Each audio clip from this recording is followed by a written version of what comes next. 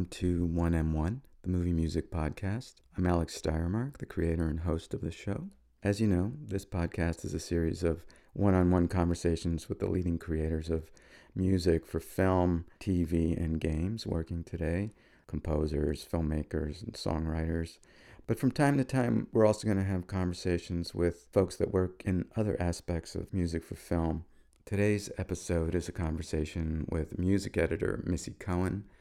Missy is one of the top music editors in film and television, and she's also very good at talking about what it is that she does. I think you're going to find this episode to be very informative. I hope you enjoy it. So, Missy Cohen, thank you so much for doing this. Absolutely, my pleasure. Thank you. We've known each other a long time. Long time. Before 2001. I think 2001 was the first time we worked together. On the Laramie Project. Correct. Yeah. Correct. And of course, you do come in and speak to my class every year, which I love at Columbia University. I look forward to it every year. It's a fantastic workshop that you do, and the talent that comes out of there is pretty incredible. Well, you do a nice job with them. Oh, I appreciate it. Well, I'm glad you're a part of it. Thank you. Let me just start out by saying you're an award-winning music editor. You've worked on so many movies, so many television shows. You're really at the top of the game, one of the best in New York. Thank you. And I'm very curious to give folks an insight into how you got to doing what you're doing. And also, I think music editor is one of those jobs that a lot of people don't even know necessarily what that is. It sounds like someone's editing music, but of course it involves so much more than that. Mm-hmm. And I think you've been doing it long enough to also see a lot of changes in the technology and how that has affected what it is that you do. Mm-hmm. So we have a lot to talk about. We have a lot to talk about. And I have a lot of coffee. So let's go back to the very beginning. I know that did you study film in school? I studied film in school. I had originally gone to Hofstra University because at the time they had the most state-of-the-art television equipment on the East Coast, and I knew I wanted to stay on the East Coast. So I went with the objective of learning how to be a television director. This is what I wanted to do. I knew from a very young age that this is what I wanted to do. And so when it was time for me, I got past my 101 communication classes, and when it was time for me to take my first television class, I found out that class was closed, and it was going to throw off my whole schedule as far as finishing my degree in 4 years. So my advisor suggested I take an intro to film class. It was a core class that everybody had to take, whether they were a radio major, TV major. And I had a wonderful teacher who I'm still friends with to this day, and it changed everything. And I learned about what a medium shot was, learned what a close-up was, learned what a tilt, pan. We talked about black and white versus color.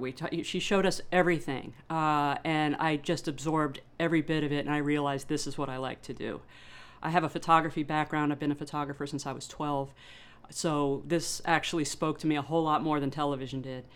And I stayed with film. My parents were not happy because they sent me to the state-of-the-art television school to join a very small film department. But I took a lot of theory and took a little bit of production. And that led to my final film that I did with Betty Gordon, who is a film director here in New York. She was my professor for several classes, and I made my last film with her. And she took notice that I was really enjoying the sound editing portion of my film. So she said, I have a friend who is getting ready to do the sound edit on a feature, and it's going to be in New York, and you're graduating soon. You would have to move here. Are you down? And I said, yeah, let's. So she put in the word. 3 weeks later, I found out I got the job, moved to New York with $500 and a duffel bag full of clothes. And the film turned out to be The Silence of the Lambs. I was working with Skip Leavesay, Academy Award-winning sound editor, sound designer, mixer. And nobody knew this film was going to be what it was going to be. But I learned so much being an apprentice sound editor. I realized I knew nothing. I knew absolutely nothing. So everything I learned there, I did not learn in school. I gained an appreciation in school, but I didn't learn the nuts and bolts of... I basically did on my film. I mean, I was cutting things in sync and sound effects and yada yada, but I never quite knew how to prep a film, how to take it from editing all the way to the mix. So just watching these guys work was an education that I never could have gotten in school. Mm-hmm. So unbelievably valuable. Mm-hmm. And everything I do now has stacked upon that. Mm-hmm. Mm-hmm. And so I know that you worked in this sound editing, so sound right. effects, dialogue. Right, ADR, Foley. Yeah. And then you found your way into the music part of it. Yeah, I would say music has always been an interest of mine. My aunt and uncle were both vice presidents of their respective departments at Columbia Records, Epic Records. So my aunt and uncle would send me records starting at a very early age. I think the very first record they sent me, I was either 4 or 5 years old, and I had heard Saturday in the Park by Chicago on the radio, and I liked it. And my mom told my aunt that I liked the song, and then, a week later the record showed up. And I couldn't read when I was 4, so my mom drew an orange rectangle on the side of the record that I would put on if I wanted to listen to it if I woke up before they did. And it just continued. I mean, I had everything from Chicago to Blondie, Patti Smith. I mean, I had a great record collection before I was 10 years old. I have them to thank for that. So, music has been very important to me. So in the mid-'90s, when I started to realize that there was a whole music department that went into post-production of a film, I guess I never thought about how it got there. I guess it just was just something that was just there. So I segued, did you get what I did there? I segued into music editing, becoming an assistant music editor, and I worked with some really great New York music editors. I've worked with, Dan Lieberstein, I've worked with Todd Kassow, Nick Ratner, Susanna Perrick, to name a few, where they really helped me understand not just technically how music gets put into a film, but aesthetically, when to use music, when not to use music, to gauge the scope and scale of a film so the music doesn't overwhelm or disappear against it, how to play against something, how to play with something, how to be subtly manipulative with my musical choices. And this whole new world opened up to me. It all clarified, and working with composers and learning what they needed us to do for them in order to make their job possible, easier, how to organize, how to keep good records, how to listen during spotting sessions, how to listen during recording sessions and take notes, how to use my own ears, how to flex my own listening. And if I think I heard a clam in bar 71, I would make a note of it and then bring it up if nobody else did. And then, sometimes I was right, sometimes I was wrong, but it really helped me learn. Gary Chester, an engineer, was a really big help in helping me learn how to listen when he worked at the Edison. And we had several. We recorded Laramie there. Yeah. And he made me feel comfortable enough to say what I think I heard or my opinion without being judged or without being laughed at. And so I really felt confident around him. So let's go back for a second and talk about, you covered the whole range of activities that a music editor is involved with. Let's go back and just be a little more specific. Break them out, yeah. Because at its most fundamental, the music editor is the person that is literally, physically editing the music against the picture. Correct. But there's so much more to what you do than that. So let's go back to how you're brought into a project, what and who brings you in, because sometimes it's because of an existing relationship you have with a composer. Other times it might be a director who wants you. Right. Let's talk about that. Sometimes it's also the post supervisor. Post supervisor will reach out and say, we're doing a film for Fox Searchlight. Here are the dates. Are you interested / available? And if I am interested / available, I say sure. If things are done in order and done properly, usually I'm brought in fairly early. I'm definitely brought in earlier on television shows than I am with films. Television shows I'm brought in while they're shooting, because the editors are cutting while things are being shot, because it's rolling episodes and things just have to get in, get cut, and go out. So I will take an editor's cut, and I will, and this goes for film too. It's a music editor's job to provide a temporary score, a temp score, which is basically taking pieces of music from other films, other sources, and applying them in creating a score. This is before the composer comes on sometimes, and basically score the film with existing material. If we know who the composer is, and maybe that composer hasn't started yet, the first thing I will do is go to that composer's scores and see which scores might fit this project. You know, they hired this person for a reason, for an aesthetic, a sensibility, whatever. So first thing I'm going to do is go to that person's library and start pulling from there. And usually I'm working with the director / producer / showrunner and the editor at this point.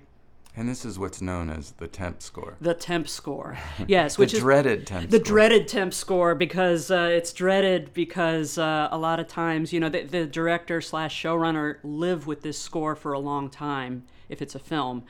And we find that they have fallen into temp love, which means that no matter what music you try to put in a certain spot, the temp score is always going to be the score they refer to, they reference, and that they just love. So yeah, the temp score, it's a very important step. It helps us learn where we want music, where we don't want music, what kind of music. Does it need a tempo? Is it sort of simple? Is it legato? I mean, what is it? You know, what piece of music, what kind of music is going to help this scene and be a part of the score for the whole film? Themes. It helps us establish where certain themes are going to go. There's many uses for it, but when all is said and done, sometimes composers want to listen to it. Sometimes they don't want to listen to it. Some even have it written in their contract that they will listen to it once and they will never listen to it again, and it's never to be spoken of again. It's an interesting process, but it's a very educational process, and it becomes very necessary because our spotting notes come off of that temp score. You know, we started it here, we ended it here. It needs to do something at this point and this point. So the spotting notes are where, after that, or at some point, maybe Right. even if there's no temp score, Right. it's a part of the process where you're going through the film, right? Yes. With the director, Yes. composer, Sometimes editor, the editor. Yeah. music supervisor sometimes, Yes. and creating a list of notes. Correct. Basically. And then it's my responsibility, or the music editor's responsibility, to present those to anybody who wants them, but they're mainly for the composer, basically saying, here's a cue, here's its code number, here's its temporary title, which usually wind up lasting throughout the whole project. You know, so the composer can say, okay, I've got 7 cues in reel 1, I've got 5 cues in reel 2, I've got 13 cues in reel 3. And by cues, we mean separate pieces of music. Separate pieces of music, right. Some of them might fall into theme families. You know, there might be a love theme, there might be an action theme, you know, whatever is necessary. And these notes, so in the spotting session, it's my job to really listen to the room, take notes, and present those. So not only do I present a time code in and a time code out, I try to provide what the action is for that time code coming in, the action coming out, and then there's the software I use, there's a comment section, and that's where I put everybody's notes. I use people's initials, who said what, and then it's up to the composer to really look at those notes. I try to be as succinct, as clear, and in a time order as I can, and just be as detailed as I can, and the composer can decide what he or she wants to use and what he doesn't want to use, but at least it's there, and that's when the composer's creative process takes over. Mm-hmm. And so then the composer's writing the music. At that point, you're liaising with the composer in a way. Correct. You're sort of the liaison between the film production Right. and the composer. Right. Assuming that oftentimes the music supervisor is also working with the composer, Right. but you're sort of, at that point, you become the composer's right-hand person. Absolutely, right? Absolutely, because they're going to be still cutting while my composer is still working. Mm-hmm. A lot of times. It's very rare that you get a locked picture and then hand that over to the composer and no changes are going to be made. It's very rare. Mm-hmm. So in that case, I will call the composer and I'll say, I just got wind that a new reel one is coming down the pike. The changes are going to be minor. I'm going to assess the cut and let you know if you should keep writing against what you have, and it will just be a matter of conforming or putting everything into sync against the new picture. Or if any cues are affected that I can't fix by cutting, that you're going to need to compose a patch, basically, you know. So yeah, they rely on me to keep them as up to date as possible. It's my job to keep them up to date. It's my job then for them to send me sketches or demos of the cues that they're writing for the film. I will put them into my Pro Tools, and after I get a good amount, I'll say to the composer, can I show these, or would you rather I wait for a full reel? You know, we talk about when is the time to start showing the material. Then I'll get the editor, I'll get the director, the music supervisor, myself, and whoever, and we look at the sketches. And the demos run from everything from being the old-fashioned piano demo to a fully realized electronic version of it. And it's gotten to the point where it's almost expected for a fully realized demo to come in. Most composers have the capability to do it, and therefore it has become expected. A lot of times directors, especially new directors, can't extrapolate what this cue will sound like with a full orchestra unless they hear a mock-up of a full orchestra.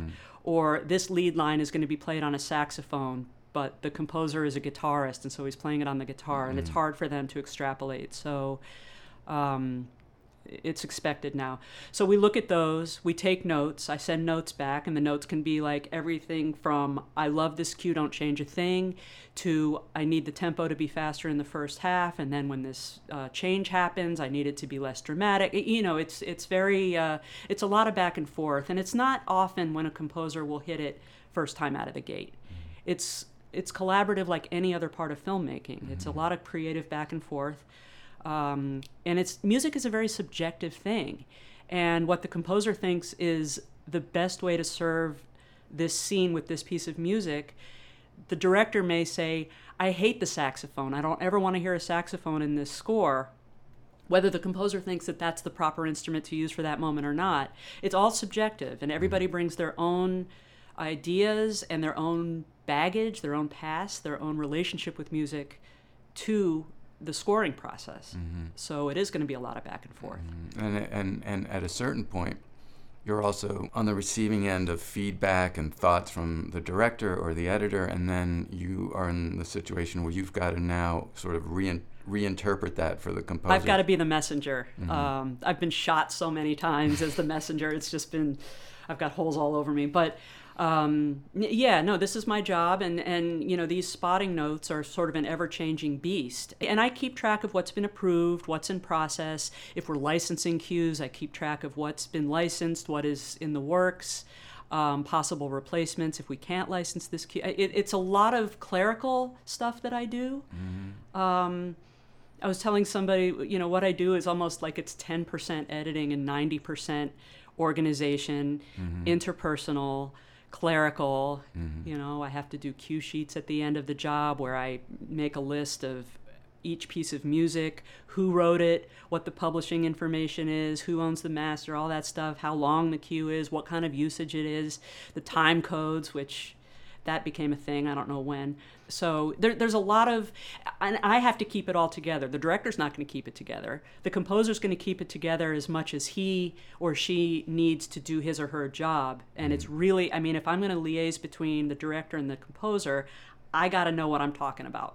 And I got to have it very clear and very up to date. So then once the mock-ups are all done, approved and everything, and you're ready to go into the studio, so then at that point you're very much involved with the recording process as well. Correct. But my main job is really, again, to take notes. I'm really there to listen to the room because there's a lot of cues, there's a lot of takes for each cue. And down the line, after we get everything, we're going to need to comp takes. So, for instance, the first part of the first cue sounds great, but the last doesn't sound so good. So we might want to go to take 3 of that same cue. And in essence, we're cutting and pasting these two pieces together to make a good cue to get a fully musical, that, you know, all of the intent was there, everything is played the way the composer liked it. So it's my job to say, first part of the first cue, great. At bar 71, we're going to switch over to take 3. And then for the last chord, we're going to go over to take 5. So when it comes time to comp these cues, occasionally I'll do it. Sometimes the engineer will do it. We know what pieces very quickly we need to use. So we're not listening through everything and wasting studio time that way. And then at that point, the score gets mixed. After everything gets laid down, we have a couple sessions where we mix it depending on how large the score is. It's mixed down into stems, and I'm given those stems, and that ultimately is what I cut in to take to the final mix. So you're there for the final mix as well. You're basically seeing you're the person who's really handling, in a way, the right. music all the way through to the very end. You're correct. From the beginning through the recording to the... Right. It's like I see it from its inception all the way through its birth, basically, and then, you know... So you're there at the mix. You've prepared the tracks, presumably? I prepared the tracks. I know what tracks I have. I know... We're talking about the final film mix. Final film mix. I bring... So yeah, there's 2 mixes, basically. There's the music mix, where... everything is balanced out, everything is EQ'd, everything is sounding like the piece of music that the composer intended when he or she wrote it. Mm-hmm. This is my brainchild. There's no dips for dialogue, there's nothing like that. It is a flat piece of music, as if you were going to put a CD on and take a listen. Mm-hmm. It's a piece of music.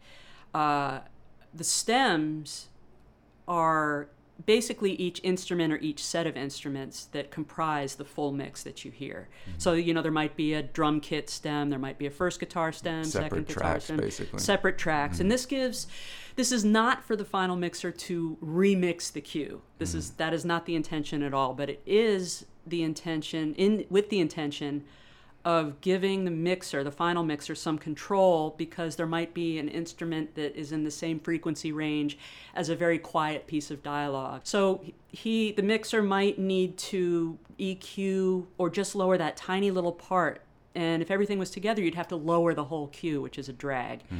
But there are ways to sort of use microsurgery to really carve out around dialogue without ruining the integrity of the cue. Mm-hmm. And I'm there, and I can say, on track 5, you'll find your drone stem. Maybe that's what's conflicting, and they'll look at it and they'll say, okay, so they take down track 5 a little bit, or they do whatever they do, and the rest of the cue is left intact. Mm-hmm. And I'm there to I'm there to help facilitate, let the mixer know, here's what I've got.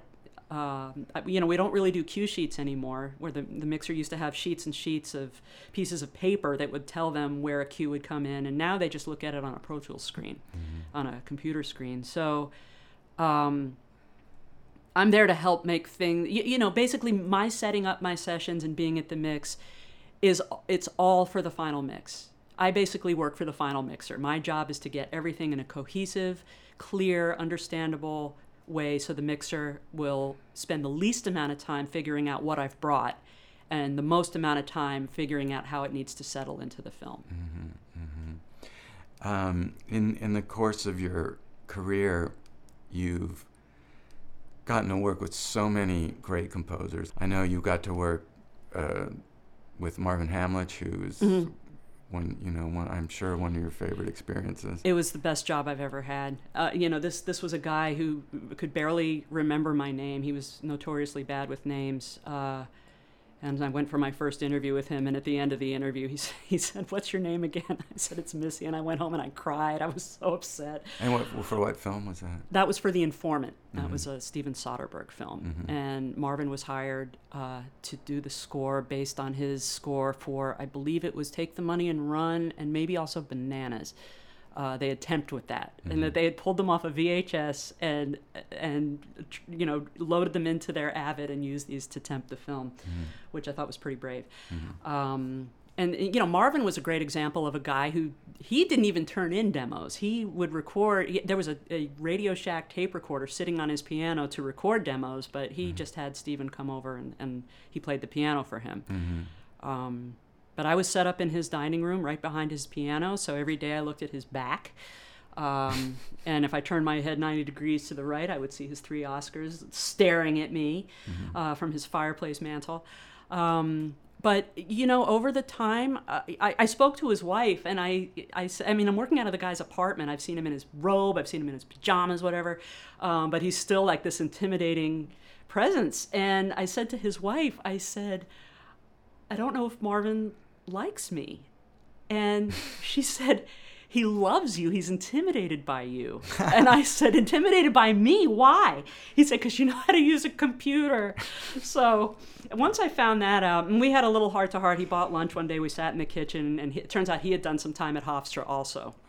So we talked about Hofstra. He lived in an apartment building a block away from my apartment building. So once we had that talk, everything was solid.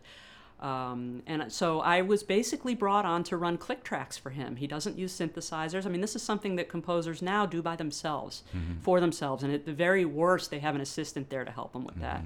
So Marvin would spent 2 months writing this score in his head. And he would say, go, stop, and I would start the click track, and he would say, tap out this tempo, and he would tap on the piano, and we'd get the beats per minute that he wanted, and he'd say, okay, start it here. I just did whatever he told me to do. And then when we got to the recording session, it turned out that I was the only one he would talk to.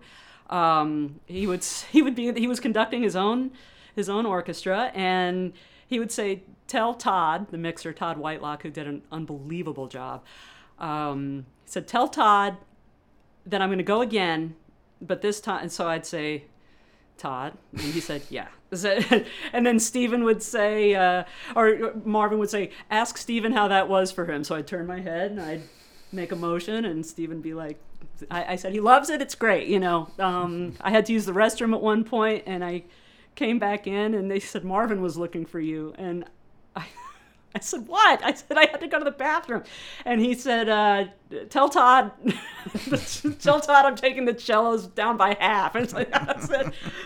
It was hilarious, but it was the most satisfying project for me because he trusted me in a way I don't think I've ever been trusted before. It was a real groundbreaking job for me. I mean, it was more than running click track. It was really keeping this man organized. It was encouraging him occasionally. I was worthy enough to be asked for feedback, and what do you think of this? And I'm thinking, who cares what I think? What do you think? He was a wonderful man, great sense of humor. We had a really good time together. I miss him, and it's just so sad to me to know that I'm never going to get to work with him again, because it really gave my confidence a boost. Knowing that I was very heavily responsible for a lot of what he needed. I miss him a lot. You also had an interesting position on the Academy Award-winning musical Chicago, where you were responsible for editing the lip sync vocals, which is so specific. Talk a little bit about that. It's so specific. And why it's necessary. Well, I'll tell you why it's necessary. I mean, you're whether you know it or not, and how seasoned you are in the inner workings of film or television or not, when a voice does not match up with what you're seeing. With the movement of the mouth. With the movement of the mouth, the movement of the body. You know something's weird. You may not know what is weird, but you know something's off. So you basically need to sell it hard that these people are actually singing. When in fact, when we're making a musical, most of the time, everything is pre-recorded. The vocals are pre-recorded. The band is pre-recorded. The orchestra pre-recorded. And the actors, if they do their homework and really listen to these tracks and really work on it, they can get the lip sync pretty good. They can pretty much nail it.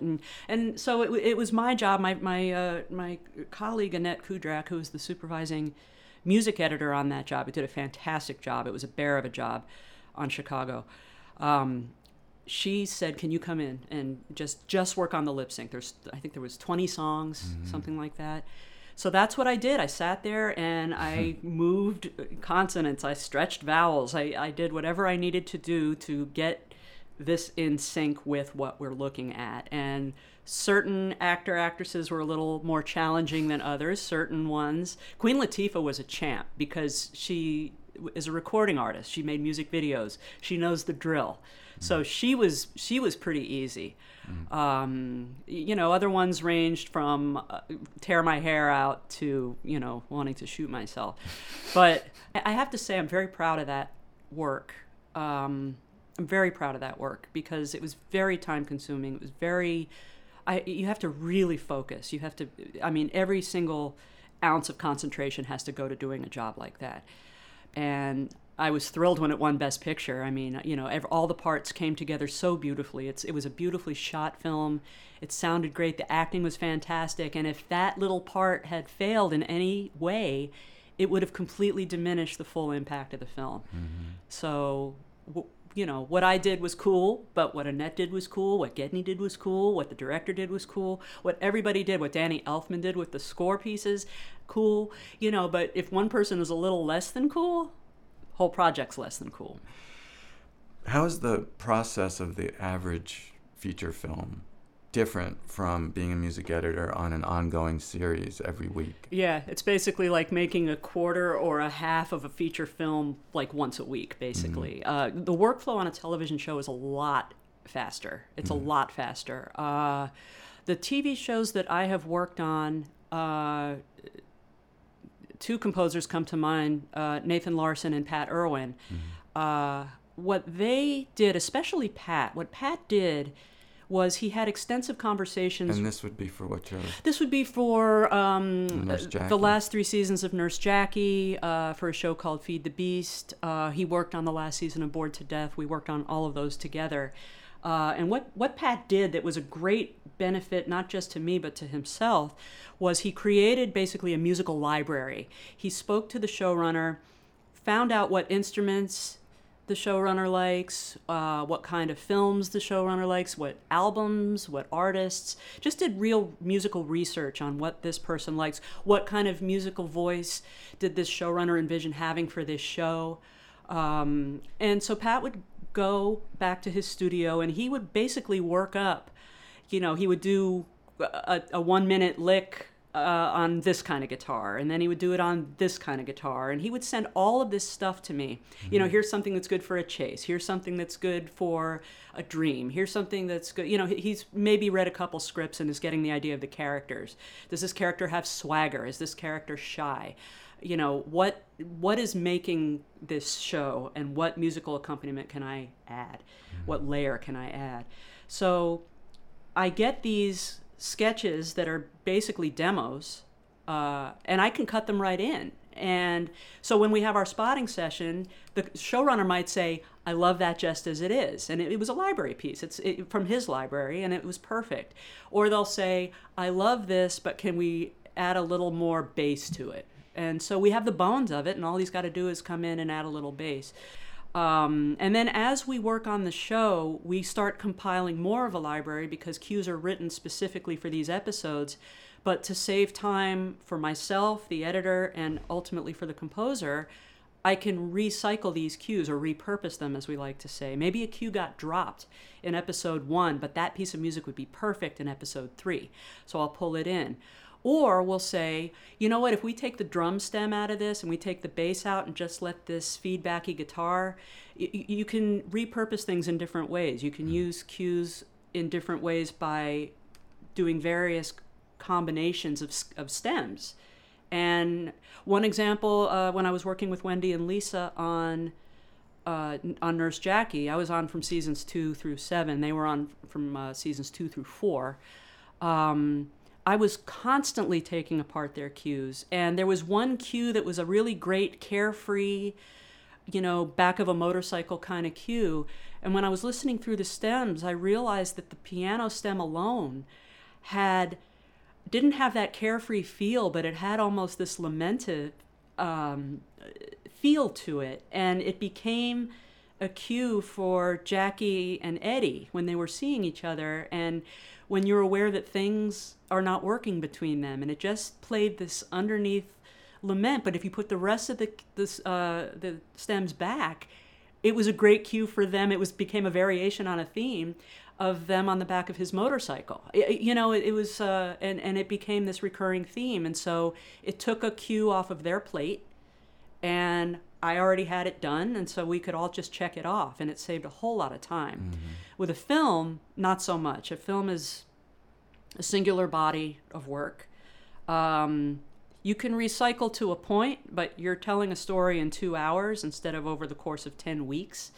And you don't want to repeat yourself too much.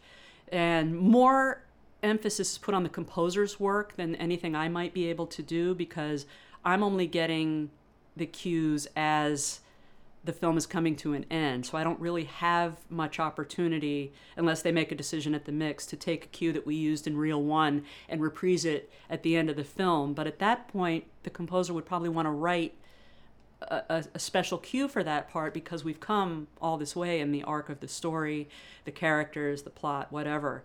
It could be a variation on that theme, but it's not a temp score anymore. At that point, it's a real score, and so it has to be a specifically written cue that not only fits what's going on there and harkens back to what we may have heard in reel one, but it's got to be more fleshed out. It has to change.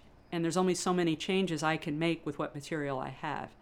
So it's a different use of the material. It's a different way of using the material.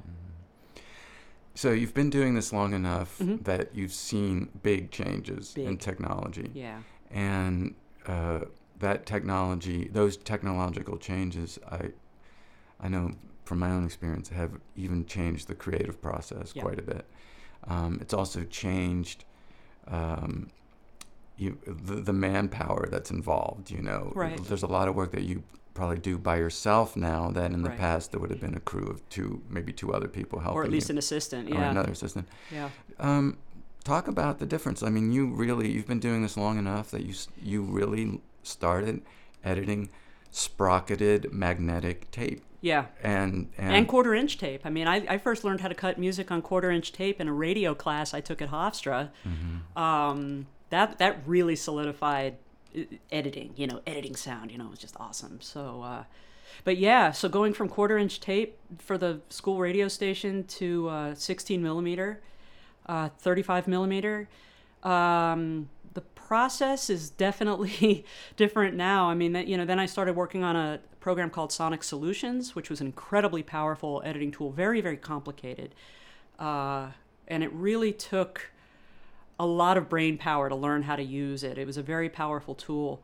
The waveform drawings were unbelievably detailed, and you could really get in there down to the sample and really make some fine music edits, where on mag that may not have been possible. You have increments of a quarter of a frame, and digitally, how many samples go into a quarter of a frame? I don't know the exact number, but where in film you can only get down to a quarter frame or a perf, you can get down to a sample now, and you can make some edits that are just, you never would have been able to do them back in the days of mag. I mean, they happened, and they may have worked or they may not have.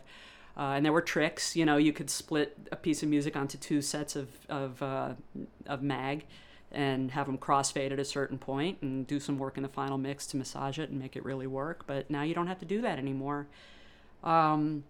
Another thing that it's allowed us to do is to take cues apart. When we have stems, like I was talking about earlier, you can mix and match. I like the beat from this cue, and I like the pad from this cue, and I like the feedbacky guitar from this cue. I'm going to put all those together.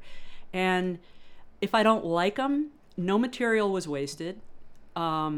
I can hit undo at any moment. An undo on mag is traumatic, because you made a cut, and you have to take the tape off. And then what if you put a magnetic pop in there, and then you have to put the thing back together again. You have to start from scratch, and it's perf, and it's got tape, and then you got to retransfer it, the whole thing. I mean, it just was so time consuming and so awful.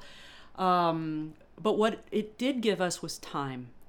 And I think that's the thing I miss the most, is that we were given time, because this was a physical medium that we had to cut, and we had to physically cut it. Like, there was a first aid kit in every editing room, because we had to cut things with blades. And it was respected and honored and understood that we needed time. We needed time to rewind things, and when you're using a flatbed and you run a reel through while it's rewinding, you can think in that 20 minutes about what you had just seen, and everything has just gotten so much faster, so much more immediate, and the expectancy of immediacy is pervasive now. There's just no putting the toothpaste back in the tube at this point. Humans need time to think and process and experiment and really work things to get it right, whether it's on a computer or on mag, but now everything's on a computer. So now they want to see 7 versions of something, where it used to be you would audition a few things and then you'd make a decision and you'd cut one thing and then that was it. I haven't had an assistant probably since 2001. I think I was working on a Mammoth film and I had an assistant for a couple weeks. It's easier for me to just do it myself now because I know what needs to be done. I know the time constraints. We have such tiny crews now, and there's very little team building. Mm-hmm. And, I'll go into my sound editor and I'll say, are you doing something here? There's an awkward music transition here. He said, oh yeah, I've got a crowd over that. Don't worry about that. These are things we need to know. Mm-hmm. Because if he said, no, I don't have anything there, then I'm going to have to figure out a way to make this even more elegant than I already did. Yeah, it is interesting that I think for people who, in all aspects of editing and post-production, who started in the way that you did, mm-hmm. With physical editing and a lot of material that needed to be organized properly. Right. There was a whole workflow that went into it, and it had a reason mm-hmm. for being. And it seems that with that kind of a background, coming to the new technology, if you have an understanding of how to organize the work, it all makes sense, and it's a better workflow. That seems to be something that is useful information to pass right. on too. That whereas it's what's amazing and fantastic about the era that we live in is that you can have this powerhouse of a program like Pro Tools or Avid Media Composer in your laptop mm-hmm. and do incredible work with it. Yeah. But it's not just the capabilities of the program, but it's actually knowing how to think about why you're making these choices as an editor and how best to approach doing it. And how to hear the other people you're working with and say, because, the mix is like a big game of compromise, It's like, well, the music should be a little louder here. And it's like, well, I think the sound effects should be a little louder here. It's learning how to compromise and learning how to understand what's happening. And it's learning how to be I hate the word team player, but it's learning mm-hmm. how to be a team player. Mm-hmm. What's funny is that for the longest time in my own editing work, mm-hmm. When in the switch to digital, I would not I wouldn't set it so that I could see the waveforms. Right. Because I found it so distracting. Right. I was so used to hearing it, the yeah. audio and just feeling and hearing where the edit should be as mm-hmm. opposed to looking at the visual reference. Yeah, usually now, of course, I love it. I love it too. I mean, it's adding another sense, and you can get it done a little bit faster that way. But usually when I'm listening to a piece of music and I need to find my spots where I'm going to cut, I actually usually just put my head down and I have my fingers on the arrow keys and then I'll go in and I'll just sort of, because I'll fine tune and get it right up against that beat, right up against that beat. But no, my ears are my main tool, and my foot. If I trust my ears and my feet, and that's how I cut. Mm-hmm. So, well, Missy, thank you for all your amazing insights. Thank you. I've always loved your work. I love your vibe and your approach to the work that you do. It brings a lot, and as you said, it still is a bit about a team. And you add so much to the spirit of that team, so it's always great to thank you, Alex. To see your work and thank you. and get to hear you talk about it. Thanks. So thank you for doing this. Really appreciate it. My pleasure.